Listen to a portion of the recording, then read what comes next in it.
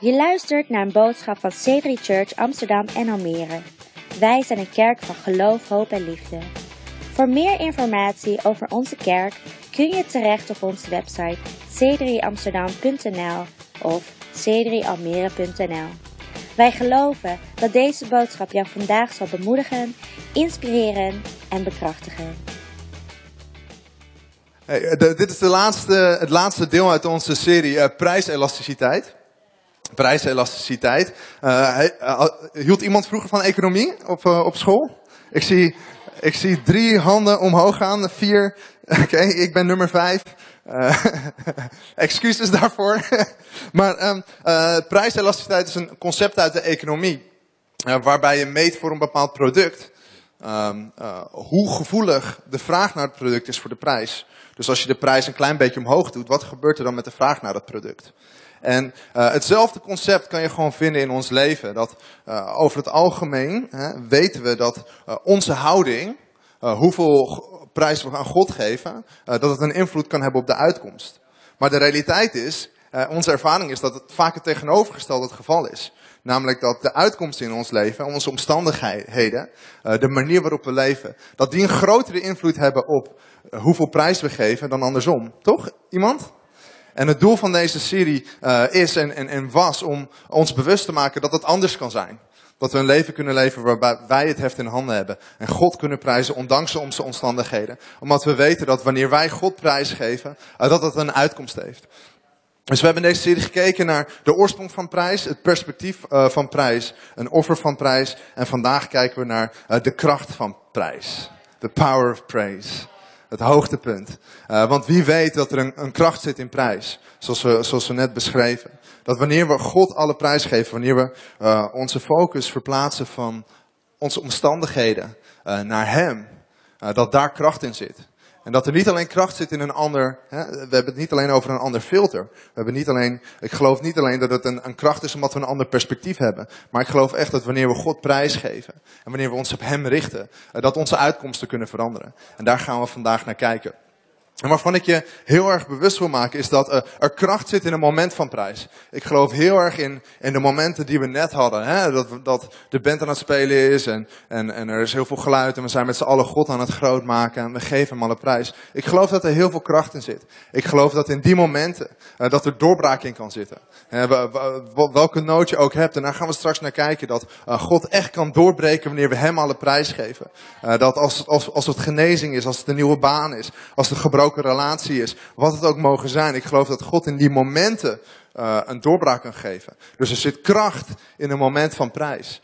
Maar ik geloof dat er nog meer kracht zit in een gewoonte van prijs. Er zit nog meer kracht in een gewoonte van prijs. Dus wanneer we in het alledaagse, in het opstaan, 's ochtends God danken voor wie hij is. Prijs is misschien een woord wat je niet zo snel gebruikt, maar het is het erkennen van wie God is. Het is hem groot maken omdat hij dat verdient. Dat is prijs. Dus wanneer we opstaan, hebben we een kans om hem groot te maken. Wanneer we naar werk rijden, hebben we de kans om God te danken voor het feit dat we in dit land zo makkelijk naar werk kunnen komen. Dat we goede wegen hebben, dat we een redelijk oké OV hebben. Dat we een goed fietsennetwerk hebben en dat soort dingen. Dat zijn allemaal dingen waar we God dankbaar voor kunnen zijn. En ik denk dat de boodschap is, werken we aan een gewoonte van prijs? Of laten we prijs afhakken van een moment? En ik denk, als we prijs laten afhangen van het moment. Ik weet niet hoe het met jullie zit, maar als ik een hele week niet God heb geprezen en er komt een moeilijk moment. Ik ben koning klagen. Ik ga iets anders doen dan prijzen. Ik ga klagen over mijn situatie. Ik word geïrriteerd, maar het laatste wat ik doe is prijzen. Dus als we in de momenten die moeilijk zijn God willen prijzen, dan is het voor ons zo belangrijk om een gewoonte van prijs te vormen in ons leven. Dus ik hoorde mensen heel erg instemmen toen zeiden dat er kracht in prijs zit. Ik denk dat we daar allemaal bewust van zijn. En dat is een goed ding, nadat we nu al 3 weken over hebben gesproken. Dus daar ben ik heel blij om. Maar toch denk ik, als we weten dat prijs zo krachtig is, waarom doen we het dan niet? Toch? Want ik weet niet of het ook jullie ervaring is, maar ook al probeer ik het, mijn ervaring is niet dat ik elke dag van nature God prijsgeef voor alles in alle situatie. En ik denk dat er een aantal redenen zijn waarom we God niet prijzen. Omdat prijs is niet iets dat van nature komt. Ik denk niet dat wij van nature God prijzen, dat we van nature de mensen om ons heen prijzen. Ik geloof dat daar een beslissing voor nodig is. Dus waarom prijzen we God niet? Misschien heeft het te maken met een stukje onafhankelijkheid. Wat Pastor Lisby ook net beschreef. Een stukje onafhankelijkheid waarop wij niet naar God willen keren in de goede of de moeilijke situaties. Maar eigenlijk zelf de boel willen managen. Dat wij zelf de boel willen runnen. Dat wij zelf het voor het zeggen willen hebben. En dat we te groot zijn om op God te vertrouwen. En ik denk dat het heel gemakkelijk is in onze samenleving. En dat het heel erg aangemoedigd wordt. Dus ik denk dat we soms God niet prijzen omdat we onafhankelijk willen zijn. Omdat we zelf de controle willen houden. We willen zelf het heft in handen houden. Dus in plaats van ons naar God te keren, keren we ons naar onszelf in de situatie. Ik geloof dat we soms, misschien prijzen we God niet omdat God prijzen niet in lijn is met onze gevoelens. Hallo, iemand? Omdat wanneer de druk erop komt, is het laatste wat we gaan doen is halleluja, groot bent u Heer zingen. Hetgene wat we doen is dat we de druk voelen. En het is niet in lijn met onze gevoelens om dan God groot te maken. Dus ik denk dat dat een van de redenen is. Geloof komt niet vanzelf. Geloof is geen gegeven. Prijs is geen vanzelfsprekendheid. En misschien is de laatste reden dat je God niet prijst, is dat je God de schuld geeft van de situatie waar je op dit moment in zit. En hoor me, want ik denk dat het normaal is en ik denk dat het te begrijpen is. Ik zeg niet dat het oké is, maar ik denk dat we allemaal in situaties komen waar we zo aan God vasthouden. En onszelf dan in een situatie bevinden die niet oké is, die niet fijn is. Dat we God de schuld geven van het feit dat we in die situatie zitten. Is dat herkenbaar? Laten we echt zijn in de kerk. Mensen, niet liegen.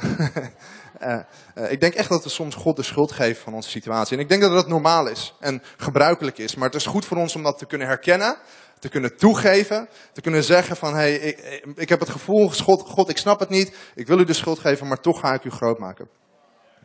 Amen. En ik denk dat klagen dus het grootste symptoom is van het tegenovergestelde van prijs. Ik denk dat klagen echt de tegenhanger is van prijs. Het is zo normaal in dit land om te klagen over alles. En het is dat we nu al 2 maanden supergoed weer hebben, maar anders hadden we sowieso geklaagd over het weer. Toch? Het valt me dan wel op dat er heel weinig mensen klagen dat het te warm is. Dat is best wel een goede meevaller eigenlijk. Ik heb nog heel weinig mensen gehoord over, het is zo warm, het is zo kleverig. Maar klagen, wat voor ons normaal is in verschillende situaties. Klagen benadrukt onze omstandigheid. En het legt de focus op ons in plaats van op God. Omdat als we klagen over iets, dan klagen we over een situatie. En leggen we alle nadruk op de situatie in plaats van op God. En we klagen over onszelf in die situatie. Dus het plaatst ons in een slachtofferrol. Klagen is nooit bekrachtigend. Je hebt nooit iemand horen klagen en sterk uit die situatie horen komen. Toch? Het is misschien wel, het lucht op, maar het is niet bekrachtigend. En ik denk voor mezelf, er is een periode geweest in deze kerk zelf, dat ik veel klaagde over de mensen om me heen. Ja, ik klaagde zelfs over Pastor Steve. Ik weet het, ik moet het toegeven. Alle mensen die hier zeiden, hebben precies hetzelfde meegemaakt. Dat was een van herkenning, dat weet ik 100% zeker. Maar ik merkte ook in mezelf dat het moment dat ik ervoor koos om niet te klagen over de situatie, maar juist positief te praten, juist omhoog te praten en juist goed te praten over de mensen in de kerk en situaties in de kerk en uit te lichten wat goed was, dat het iets deed met mijn geloof. Dat het iets deed met mijn situatie, dat het iets deed met hoe ik in het leven sta en dat het een verschil uitmaakt in de uitkomst. In Filippenzen 4 vers 8, daar staat, het komt niet op het scherm, richt je gedachten op wat waar is. Wat eerbaar is, wat juist is, wat puur is, wat liefdevol is en wat bewonderenswaardig is. Denk na over dingen die uitstekend zijn en prijswaardig zijn. Dus denk na over die dingen die goed zijn. En ik zeg hierbij niet, heb geen kritiek. En ik zeg hierbij niet, praat niet, geef geen feedback. Want ik ben een enorme voorstander van feedback. Maar als het gaat over wat er in je hoofd speelt. Wat er van je lippen komt, wat er in je hart speelt. Denk na, zegt Paulus hier, over de dingen die goed zijn. En wat ligt er op jouw lippen na een zondag? Wat ligt er op jouw lippen? Heb je het over het gebrek aan diepte in de boodschap? Heb je het over de gaten in de spijkerbroek? Of heb je het over de 5 mensen die hun leven aan Jezus gaven? Heb je het over de verkeerde toonsoort in het liedje? Of heb je het over de 3 mensen die zich lieten dopen? En I love it, man. Gewoon lekker doorgaan. Top. Wat ligt er op jouw lippen? Moest je te lang wachten bij de koffie? Of heb je het over het feit dat iemand genezen is in de dienst? Kom op, wat ligt er op je lippen? En het vormt in ons een houding en een gewoonte van prijs als we ons richten op de dingen die prijzenswaardig zijn. En laat me zeggen dat prijs de deur opent naar Gods aanwezigheid en kracht. In Psalm 22 vers 3, daar staat dat God de prijs van zijn volk bewoont. Bizar, hè? God is te vinden in jouw prijs. God is te vinden. Wanneer wij met z'n allen God prijzen, dan zul je merken dat er aanwezigheid, dat de atmosfeer verandert. Want God bewoont de prijs van zijn volk. Hij is dichtbij. En hij laat zich merken. Dus als wij mensen zijn die hem prijsgeven, dan verandert de atmosfeer. En dat zal merkbaar zijn voor de mensen om ons heen. Het Onze Vader begint met: uw naam zij geheiligd, uw koninkrijk komen, uw wil geschieden. Het begint met prijs. Het Onze Vader. De blauwdruk voor gebed in de kerk sinds de kerk bestaat, is het Onze Vader de blauwdruk voor gebed. En de blauwdruk voor gebed begint met prijs. En wie weet dat de blauwdruk voor gebed niet alleen de blauwdruk voor gebed is. Kom op, God is niet een God die een orde geeft aan iets en vervolgens zegt: oké, dat is alleen de orde daar. Gebed is niet een klein segment van ons leven. Het is niet een, doe ik 's ochtends en voor de rest hoef ik er niet meer over na te denken. Als dat de blauwdruk voor gebed is, dan betekent dat iets voor de rest van ons leven. Als prijs het begin is, in het blauwdruk voor gebed, dan zou het ook iets moeten zijn in de blauwdruk voor ons leven. Welke rol heeft prijs? Dagelijks. Welke rol heeft prijs in jouw leven dagelijks? Paulus, die bidt continu. Hij prijst continu. En ik denk dat we dit weten. Ik denk dat dit allemaal, dit is geen nieuwe informatie. Ik denk dat we allemaal weten dat de waarheid is dat God regeert. En dat hij onze prijs waardig is. Dat hij het waard is om geprezen te worden. Dat hij het waard is om verhoogd te worden. Maar de realiteit is ook dat onze aandacht wordt opgeëist door andere dingen. Door afleidingen, door dingen die ons hoofd innemen, door dingen die ons hart innemen. Door situaties op werk, door situaties thuis. En misschien wel door onszelf. De waarheid is dat God alle prijs waard is. En de realiteit is dat niet is wat we doen in ons leven over het algemeen. Toch? Ik denk dat dat herkenbaar is. Dus ik wil je meenemen naar 2 Kronieken. Naar het leven van Jozefat. Jozefat was een koning in Juda. Hij had zijn vader opgevolgd, koning Asa. En koning Asa had het land niet heel goed achtergelaten. Die begon in zijn reis met God. Maar op een gegeven moment verviel hij in oude gewoontes, in afgoderij, ging zijn eigen dingen doen en jaagde God niet meer na. En dat had een gevolg op het hele volk. En toen Jozefat het stokje overnam, hij werd koning, was het eerste wat hij deed was de muren versterken. Dus ervoor zorgen dat de invloeden van buitenaf beperkt waren. En priesters en onderwijzers het land doorsturen om iedereen te vertellen over wie God was. En waarom God goed is. Dus dat is het eerste wat Jozefat deed. Dat is bizar. Dat toen hij koning werd, het land in een bepaalde staat was. En het eerste wat hij deed was het hele land vertellen over wie God daadwerkelijk is. Het hele land onderwijzen over wat de wet inhoudt en wat het doet voor het volk. En er kwam een situatie op een gegeven moment. Een hele plotselinge situatie. Dat ze aangevallen werden door 3 volken tegelijkertijd. Dat ze werden aangevallen door Moab. Dat ze werden aangevallen door Ammon en door Seir. Door mensen uit het gebergte. Dus 3 volken, 3 stammen, die vallen tegelijkertijd Juda aan. Herken je die situatie herken je de plotselinge aanval? Herken je dat eigenlijk gaat het leven goed en plotseling zit het tegen? En plotseling gebeurt er iets waardoor je druk krijgt van alle kanten. Je man werkt niet mee, hij werkt niet meer mee met het huishouden. Of hij ruimt zijn kleren niet meer op, hij ruimt de keuken niet meer op. Of je kinderen werken niet mee, ze zijn de hele dag zeurderig en ze willen niet op tijd naar bed, ze willen niet eten of wat het ook mogen zijn. Je baas werkt tegen, hij geeft je alleen nog maar meer werk terwijl je werkdruk al tot hier zat. En hij wil je niet de promotie geven die hij eigenlijk wil geven. Ik denk dat er allerlei situaties zijn waar we ons in kunnen bevinden, waarbij we het gevoel hebben dat de druk toeneemt. en de tegenstand toeneemt en we ver verwijderd zijn van het leven dat we willen leven, of het leven dat we in gedachten hadden. Ik bedoel, hoe vaak loopt het leven precies zoals je in gedachten hebt? Nooit. Nee, precies nooit. Het gaat nooit zoals je denkt. En in die situatie bevindt Jozefat zich. Dus hij heeft de goede dingen gedaan.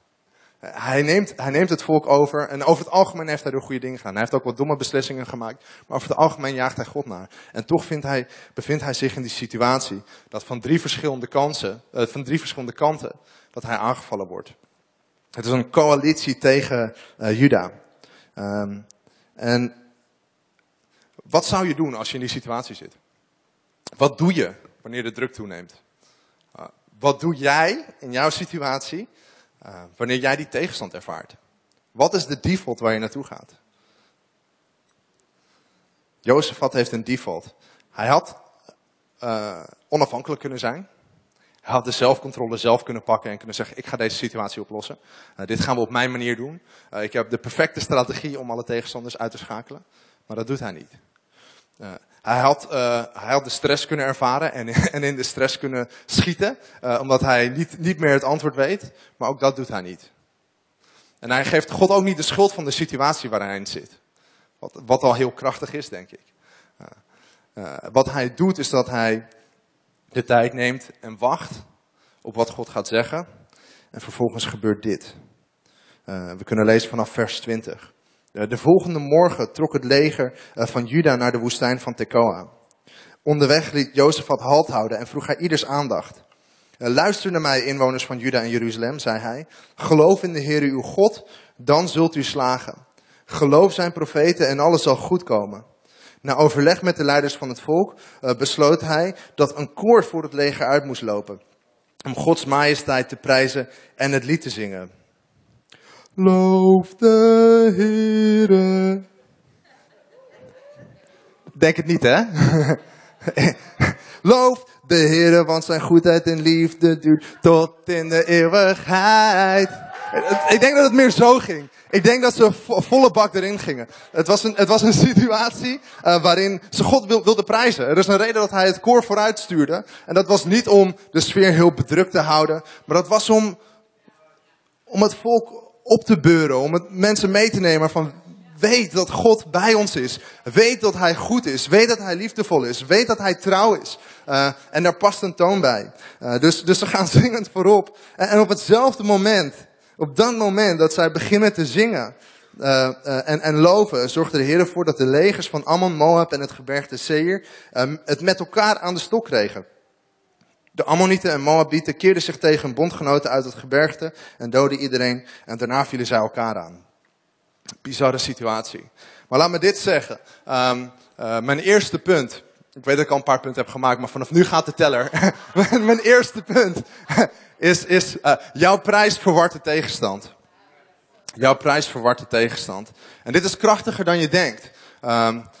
Want wat hier gebeurt is dat niemand verwacht in een bedrukte situatie dat jij je hart omdraait. Want dat is wat er moet gebeuren, toch? Dat jij je hart omkeert en God prijst en God looft en weet dat hij dit ten goede gaat gebruiken. Want dat is de grondslag. Is een grondslag van vertrouwen ligt onder prijs. Dat je weet dat God dit ten goede kan keren. Dat je weet dat hij goed is en dat hij dit ten goede gaat gebruiken. En dat verwart de tegenstand. De tegenstand, of wat het ook mogen zijn, of dat de mensen op je werk zijn, of dat je echtgenoot is, ik hoop het niet. Dat verwart de tegenstand. En dat is krachtig. Want met voetbal is het moment dat er bezig gescoord wordt, is het moment van verwarring. Het moment van disorganisatie.